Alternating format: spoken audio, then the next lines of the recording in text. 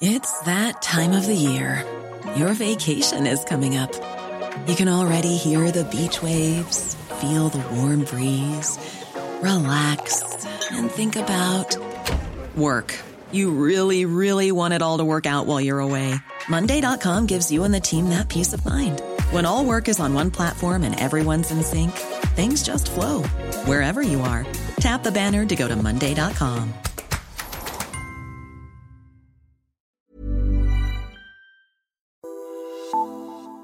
Velkommen til den her julegenudsendelse af Altingets europæiske podcast. Mit navn er Thomas Lauritsen. Som du måske ved, så er podcasten Parlamentet på juleferie i øjeblikket, men jeg synes ikke, du skulle snydes for noget EU-stof at lytte til.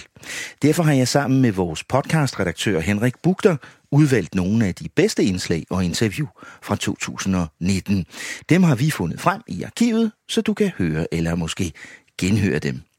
I dag skruer jeg lige tiden tilbage til den 9. november, for det var jo 30-årsdagen for Berlinmurens fald. I den anledning besøgte jeg byen, blandt andet for at møde Tysklands eksperten Lykke Friis. Vi gik en tur på Unter den Linden.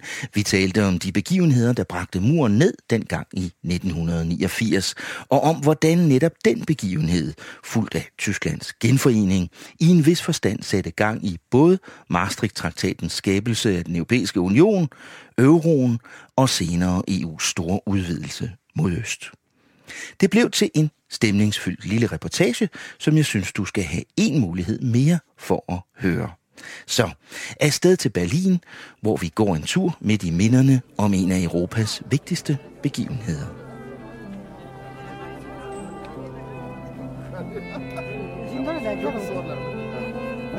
Brandenburger Tor den 10. november.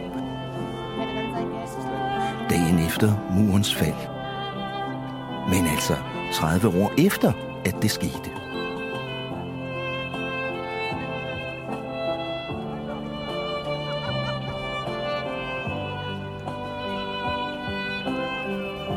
Tusinder af mennesker myldrer rundt i det kølige solskin under det lange drømmetæppe og hen mod den kæmpestore gennemsigtige sfære, der i aftes var centrum for alle talerne og koncerterne i anledning af jubilæet. I dag er det så bare en ung polak ved navn Pavel, der står her og spiller violin for at samle penge til sit medicinstudie. Men det, at han kan stå her og gøre det, ja, det er jo så stærkt et symbol som noget andet på, hvad der er sket med Europa siden dengang i 1989. Både øst og vest står på den anden ende efter murens fald. I dag har næsten 1 million østberlinere været på udflugt til Vestberlin. Sådan sagde studieværten Hans Georg Møller i TV-avisen den 12. november 1989. Altså 3 dage efter, at tusinder af mennesker var brudt gennem den mur, der havde adskilt dem med våbenmagt og pigtråd lige siden 1961. Det var en begivenhed, der ærligt talt tog verden lidt på sengen. Det kunne man også høre på Danmarks statsminister. Jo, fremtiden ser lysere ud efter det østeuropæiske tøbrud, vi står midt i. Jeg tror, vi alle kniber os selv i armen og spørger os selv, om det virkelig er sandt, at vi oplever disse lykkelige begivenheder. Men det er sandt. Ja, det var sandt. Og der er ikke noget at sige til, at Poul Schlüter og alle vi andre kniber selv lidt i armen dengang. Men hvad betyder det i dag? Hvad betyder det, at den der mur faldt en gang for 3 årtier siden? Altså hvis man selv blev født meget senere. Nyt Europa inviterede en flok unge danskere med til Berlin i sidste uge for at snakke om lige præcis det. Her er organisationens sekretariatsleder Julie Rosenkilde. Og den gruppe, vi så har med, er født efter 89, og så op til 2004, som var østudvidelsen. For ligesom at sætte fokus på, at I var en del af den historiske proces, der sker fra at murens fald, til vi faktisk får et endnu større Europa. Og der er det spændende at få ord på hvad betyder sådan nogle historiske begivenheder for folk, der er født i perioden, men heller ikke var født før, og ikke sådan helt forstår, hvad det er. Og derfor har vi jo unge med fra Danmark, og vi snakker med tyske unge hernede, og polske unge også. Jeg mødte Julie lige på den anden side af Brandenburger Tor, og der fik jeg også mulighed for at spørge 2 af de unge, hvad de fik ud af det her. De hedder Anna-Katrine Wind-Courbin og Emilie Brøndum Ræ, og de er henholdsvis 19 og 24 år. Vi starter med Emilie. Det, jeg synes, som er vigtigt, og grunden til, at vi er kommet ned, det er, at vi vil gerne se det med vores egne øjne. Det er noget, vi kun har lært om i skolerne og gennem bøger, og vi har aldrig fået nogle personlige fortællinger. I går var vi hen og se Berlinmuren og fik historien fortalt med en, som selv havde oplevet det. At se, hvor stor muren var, og hvor lille man følte sig, når man stod ved siden af den. Og det synes jeg er meget vigtigt. Hvordan føles det, når man så får det fortalt på en mere personlig måde, synes du? Man kan forstå det meget mere. Jeg synes, der er meget mere empati, der er involveret, og det er det, som gør, at man ændrer sin mening. Jeg synes også, det er vigtigt at komme herned og lære lidt mere om de mure, som har været i Europa. Og så også tænke på, hvilke mure, som vi har sat op i dag og rundt om Europa. Mure, der er svaret til 6 Berlinmure, som bliver sat rundt om Europa for at beskytte det, der er indvendigt og beskytte fra noget, som kommer udefra. Anna, Emilie har allerede været lidt inde på det, men jeg vil gerne spørge dig også. Hvad kan du som ung dansker egentlig bruge det til, det her? Den her historie om den mur, der var her for 30 år siden, og som faldt mere end et årti før du blev født. Hvad kan du bruge det til i dag? Jamen, jeg synes blandt andet noget af det, som er virkelig interessant ved murens fald, det var det der med, at ingen havde regnet med, og ingen rigtig havde kultur forestille sig det. Så jeg synes, det man kan tage med fra det, det er ligesom det der med at ture tænke stort, men også passe på med, at det ligesom, man kan tænke stort både i en positiv retning og i en negativ retning. Og så ligesom fokusere på, at man ligesom får det med i den positive retning, men at man også, store forandringer er mulige, og de sker fra gang til gang. Tak til Anna og til Emilie, og tak til Julie fra Nyt Europa. Nogle af de her unge fra Danmark, Tyskland og Polen fik fredag aften lejlighed til at høre EU-kommissionens kommende formand, Ursula von der Leyen, holde en jubilæumstale, hvor hun advarede om, at EU er nødt til at blive meget stærkere, blandt andet militært, for at klare sig over for USA, Kina og Rusland. Tysklands forbundskansler Angela Merkel holdt også en tale, hvor hun understregede, at kampen for frihed og mod mure aldrig er overstået. For det europæiske samarbejde, vi har i dag med Øst og Vest samlet i et stort skæbnefællesskab, det er jo heller ikke uden problemer. Nationalismen vokser igen, britterne er på vej ud, og demokratiet skrider i nogle af de vigtigste østlande. Men hvad var det egentlig, der skete dengang i 1989? Ja, det var nok mange ting på én gang, men det var blandt andet et eksempel på, hvad der kan ske, når et diktatur pludselig vakler og kommer til at tale over sig.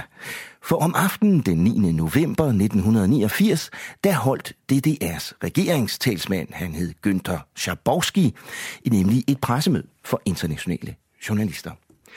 Det var meningen, at han skulle sige et eller andet forblommet om nogle nye lempelser i rejsereglerne for østtyskere. Men Schabowski havde ikke læst ordentligt på papirerne, så han fik det hele til at lyde meget mere drastisk ved et uheld.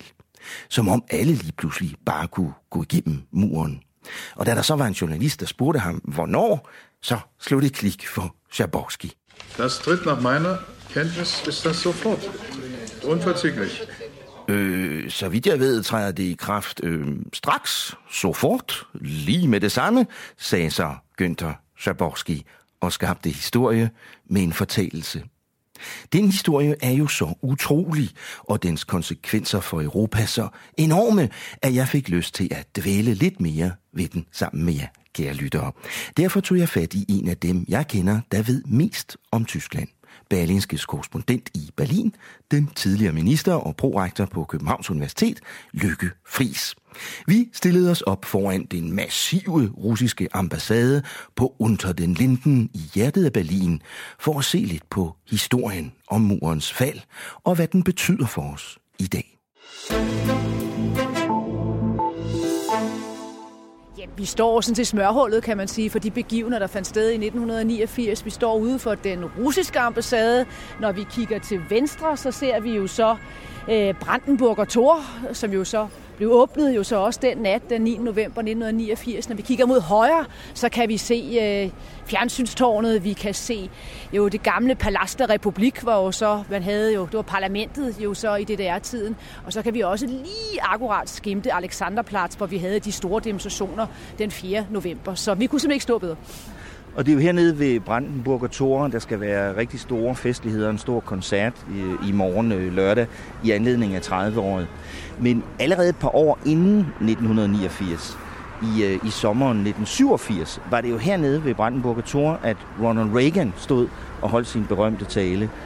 Kan du huske, hvad han sagde der? Ja, han sagde, Mr. Gorbachev, tear down this wall, open this gate. Og han sagde det så mange gange, at jeg tænkte, Gud, ikke mindst efterfølgende, fordi der kom det jo så frem, at hans forskellige rådgivere, de prøvede at fortvivle helt til det sidste, for ham til at tage det ud af talen, fordi USA havde jo ikke nogen plan for, hvordan den her mur skulle falde.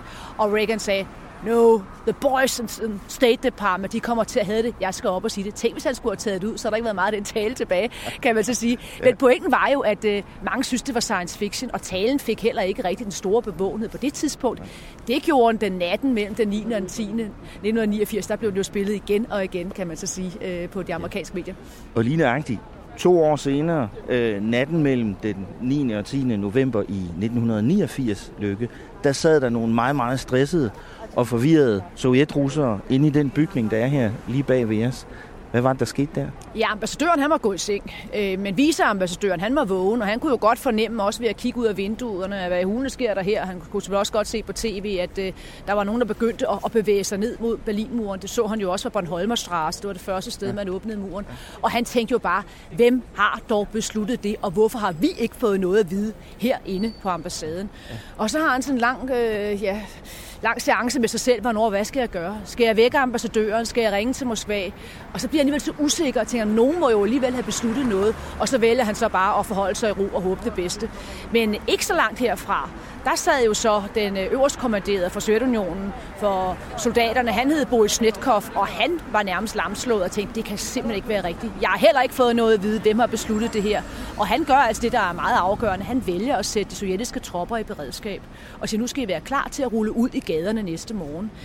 Tænk, hvis det var sket. Ja, tænk, hvis det var sket. Og vi stod her nok stadigvæk, men det kunne godt have været et temmelig anderledes Europa. Og det tror jeg egentlig også er vigtigt at huske på her i 30 år, at det kunne være gået meget anderledes. Men heldigvis er det sådan, at Snetkov, ja, han prøver jo så at binde Gorbachev, daværende leder af Sovjetunionen, en historie på ærmet, hvor han siger, kasernerne, de er ved at blive angrebet af rasende østtyskere. Men Gorbachev, han ringer heldigvis til en ven, der ikke står langt fra, hvor vi også er nu her, nemlig Helmut Kohl, der så er landet fra Polen, Vesttysklands daværende kansler, og spørger, er det rigtigt? Er østtyskerne ved at gå amok og angriber kasernerne? Og Kohl kan bare sige, nej, her hersker familiestemning med sekt og trabi og så videre. Og så vælger Gorbachev at tro på Kohl frem for Snetkov, og så må Snetkov pakke sig, og de der kampvogne kommer aldrig ud og køre i gaderne. Det er fantastisk at tænke på, hvordan historien kunne udvikle sig anderledes. Lykke, hvis vi lige spoler et øjeblik tilbage fra den her nat mellem den 9. og 10. Hvad var det egentlig, der var sket i løbet af dagen og aftenen, var det jo i virkeligheden den 9. november 89, som skabte den her situation? Ja, altså om morgenen, der har så en embedsmand, der hedder Gerhard Lauder, og Indrigsministeriet fået ordre om, at Egon Krenz, der er leder af DDR, han sad jo så længere ned ad gaden, at nu skulle man altså så kigge på de her rejseregler. Det skulle være lettere for østberlinere at rejse til Vestberlin. Der havde været de her store flygtningestrømme. Mange østtyskere havde forladt landet, blandt andet jo også via hullet, der var klippet i jerntæppet allerede i september, jo så af den nye ungarske regering. Så man skulle på en eller anden måde lempe de der rejseregler, så folk fik mulighed for at komme ud, men jo også den der sikkerhed for, at de kunne vende tilbage igen. Så det var sådan en ventilen skulle åbnes lidt. Og de rejseregler bliver så lavet, og bliver så behandlet jo så politbureauet senere på dagen omkring kl. 12. Og ganske tankevækkende bruger politbureauet kun 8 minutter på den her sag. 8 minutter på at diskutere det. Og det siger jo sig selv, at hvis de vidste, at de besluttede sig for at åbne Berlinmuren, så nok brugt lidt mere end 8 minutter på det. Det tror jeg, det var slet ikke det, der var meningen. Nej, det var bare, at man skulle lempe dem lidt. Det skulle være lidt lettere at rejse ud. Man skulle stadig søge om visum. Men så et stenkast, jeg kommer lige på cykel dernede fra, her fra Mohrenstraße, hvor vi har det internationale pressecenter. Der er det jo sådan, at i dag vil vi kalde ham spindoktoren for kommunistpartiet, Günther Schabowski. Han skal så forklare den her beslutning til det internationale pressekorps. Men han er sådan typen, der han har ikke deltaget i mødet, og han læser ikke på papirerne, og så pludselig efter han har talt i over 50 minutter, får han et spørgsmål fra en italiensk journalist. Jamen, der er noget med de rejseregler, hvad har I besluttet? Og så får han altså rodet tilpas meget rundt i det, og pludselig erklærer han muren for åben, absolut unverzüglich. Ja, fordi det findes jo, det klip, ikke? Og jeg vil spille det i podcasten også, så folk kan høre det. Det er jo helt utroligt, fordi han bliver simpelthen spurgt, hvornår gælder det herfra? Og så begynder han at sidde og rode sine noter, og han ved det formentlig ikke. Nej, og så skal han jo så i gang med en virkelig dramatisk rygcrawl, for han kan jo godt høre, at det ikke er så godt det her. Og så får han så spørgsmål, hvad så med Berlinmuren? Hvornår åbner den? Og så kommer så svaret. Ja, det afhænger jo af, hvordan det går med de langsigtede nedrustningsforhandlinger mellem NATO og Warszawapagten. Så er han helt ude på den lange bane, kan man så sige. Men skaden er jo sket. Der sidder jo journalister, der så de twitter ikke, som vi andre vel har gjort nu om dagen, ikke? Men de løber ud og sender en telex. Og så allerede kl. 19.30 er der jo breaking news, vil vi kalde det i dag, på Vesttysk TV, som de jo selvfølgelig sidder og ser lige dernede, længere nede ad gaden. Det kunne de se i Østberlin. De måtte ikke, men de så det. Ja. Og hvad tror du havde tænkt, hvis du sad i Østberlin, du har været spærret inde siden 1961, og pludselig kommer meddelelsen, i aften åbner muret. Du vil jo nok også begynde at løbe, og det gør de jo så. Og de løber ned til Bornholmer Straße, grænseovergangen, der heller ikke er særlig langt fra, hvor vi er her, og begynder at lægge pres på grænsevagten, der ikke har nogen ordre om noget som helst. Og de kommer tusindvis derned. Igen, fordi det var jo ikke meningen. Så de havde ikke fået noget at vide, grænsevagten. Så stakkels mand, han ringer op til sin overord, der hedder Herr Ziegenhorn, Herr Gedehorn, og siger, hvad skal jeg gøre? Og Gedehorns første svar, det er, du ringer vel ikke på grund af det sludder? Du kan selv regne ud, det er forkert. Han har rodet rundt i papirerne. Bang, så lægger han på. Og så 30 gange ringer Jäger så op til Ziegenhorn, og til sidst siger han bare til ham, jeg har ikke nogen ordre, du må selv træffe beslutningen. Og ja, så træffer han den heroiske beslutning, så jeg ikke at gribe til våben og åbner den grænsebom, og så får vi et andet Europa. Og det var så begyndelsen til enden på den mur. Ja. Hvad skete der i ugerne og månederne umiddelbart efter det, Lykke? Lige dagen efter, der sender Egon Krenz, det er måske et meget godt eksempel på, hvordan de virkelig ikke havde forstået, hvad der foregik. Der sender han et telegram til Gorbatjov. Vi er jo så ambassaden her jo nærmest, hvor han siger, nu er der styr på det igen. Nu er der lukket af. Ja, det var der jo så ikke, fordi det var umuligt at lukke igen. Ånden var ligesom om ude af flasken. Ganske kort tid efter træder Egon Krenz tilbage. Der kommer en reformkommunist, der hedder Hans Modrow, og han kan også efterhånden godt se, at det her kan man ikke redde, og begynder at tale om 2 Tysklande, der skulle ind under sådan en fælles hat, en konføderation, var det udtryk, han brugte. Men på gaderne bliver det meget hurtigt sådan. Allerede den 20. november går østtyskerne på gaden i Leipzig og siger ikke længere, at vi sind das Volk, vi er folket, men vi er sind ein Volk, vi er et folk.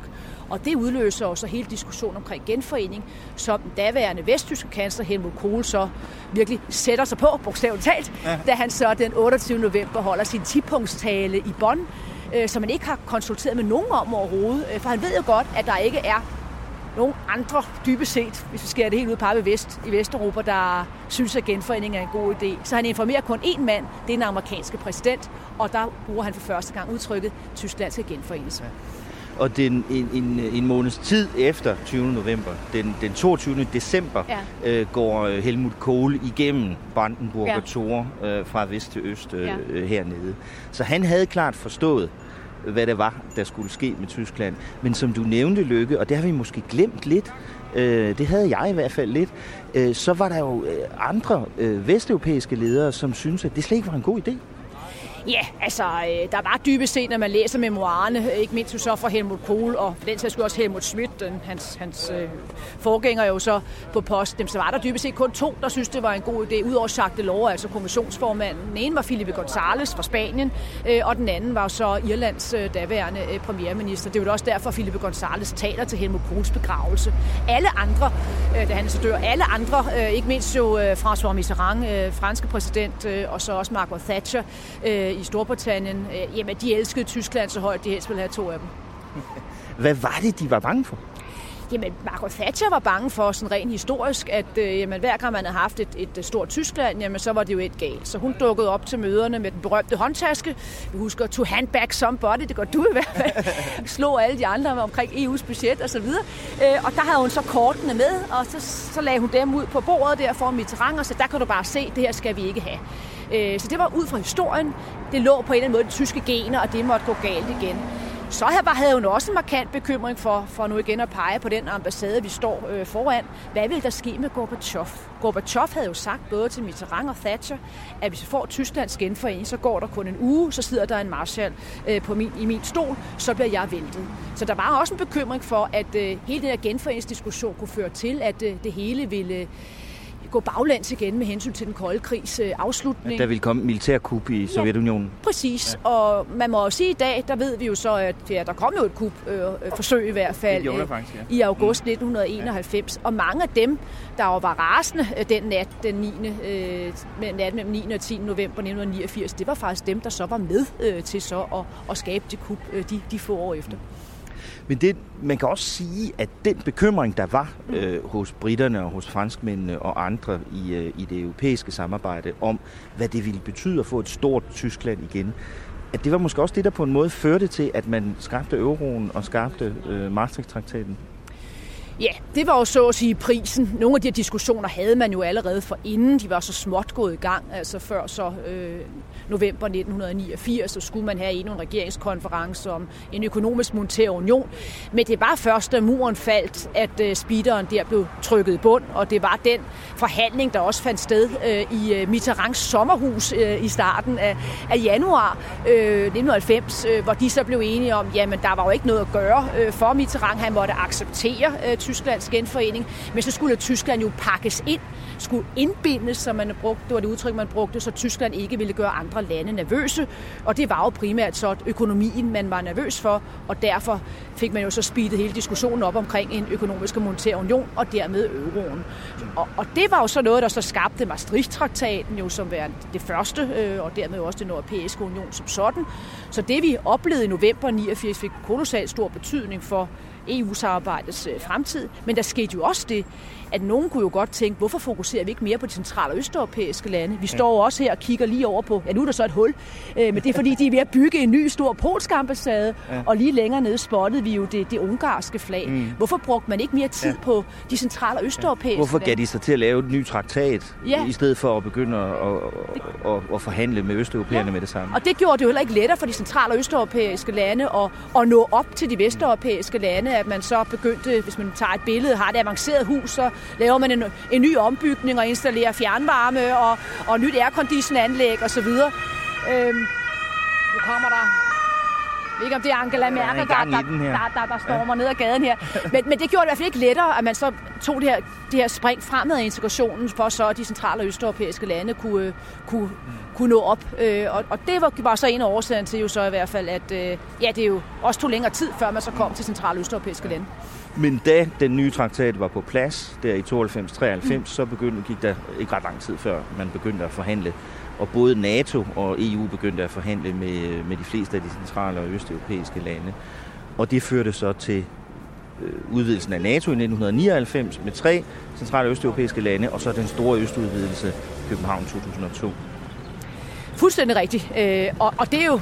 Og det ændrede jo så endnu en gang fundamentalt det europæiske samarbejde, at man jo gik fra den lille klub, man jo var, så pludselig til den der, hvor man jo dårligt kunne se hinanden omkring bordet.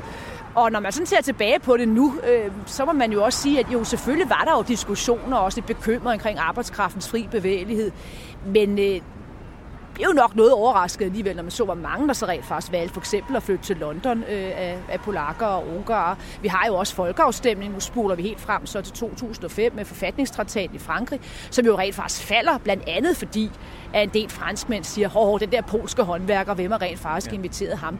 Så det er selvfølgelig også historien omkring 1989, at det udløser jo også nogle nye udfordringer, som jo gør, at nogen i dag måske er lidt skuffet og tænker, om det blev slet ikke så godt, som vi havde håbet på osv. Der skal man bare igen huske perspektivet, at det kunne være gået helt anderledes den nat i november 1989. Og måske var det også lidt naivt, at nogen troede, jeg troede det sådan set, men også egentlig selv, at vi troede jo ligesom, om vi havde vundet apropos Reagan, ikke? Det var os, der havde vundet, ikke? Ja. Nu kommer der en Reagan-statue lige hernede, der kommer til at stå nede på ambassaden. Så det der med, at historien var forbi, det var jo ligesom den konsekvens, vi drog. Hvem diskuterede Kina? Kan du huske nogle diskussioner om Kina dengang? Nej. Vi troede, at Kina, de ville blive ligesom os. Det himmelske fredsplads der med Sakram, det var jo bare bump på vejen. Så ville de jo også erkende, at markedsøkonomi og demokrati var som siamesiske tvillinger. Men det er jo lidt af et paradoks, at vi egentlig drog en konklusion, noget der var så kaotisk, at vi så kunne forudse fremtiden. Det kan man godt reflektere lidt over, i hvert fald også i 30 år derefter. Ja.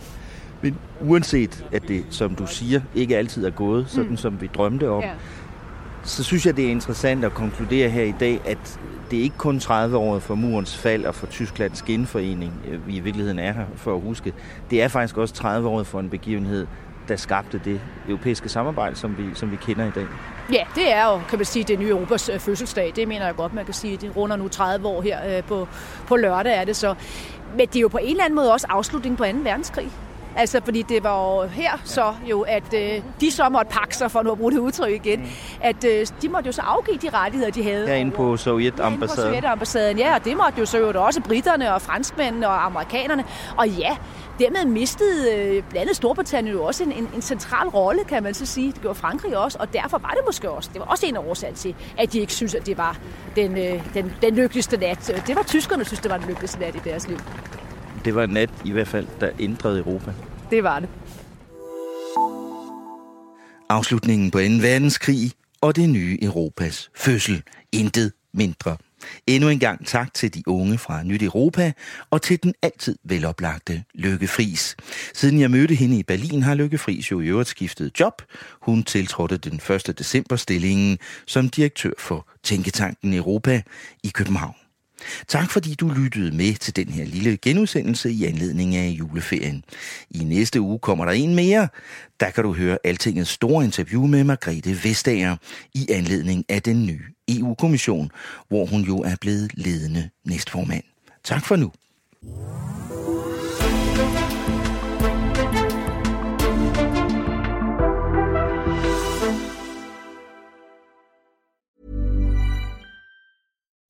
When you make decisions for your company, you look for the no-brainers. If you have a lot of mailing to do, Stamps.com is the ultimate no-brainer. Use the Stamps.com mobile app to mail everything you need to keep your business running with up to 89% off USPS and UPS. Make the same no-brainer decision as over 1 million other businesses with Stamps.com. Use code PROGRAM for a special offer. That's Stamps.com, code PROGRAM.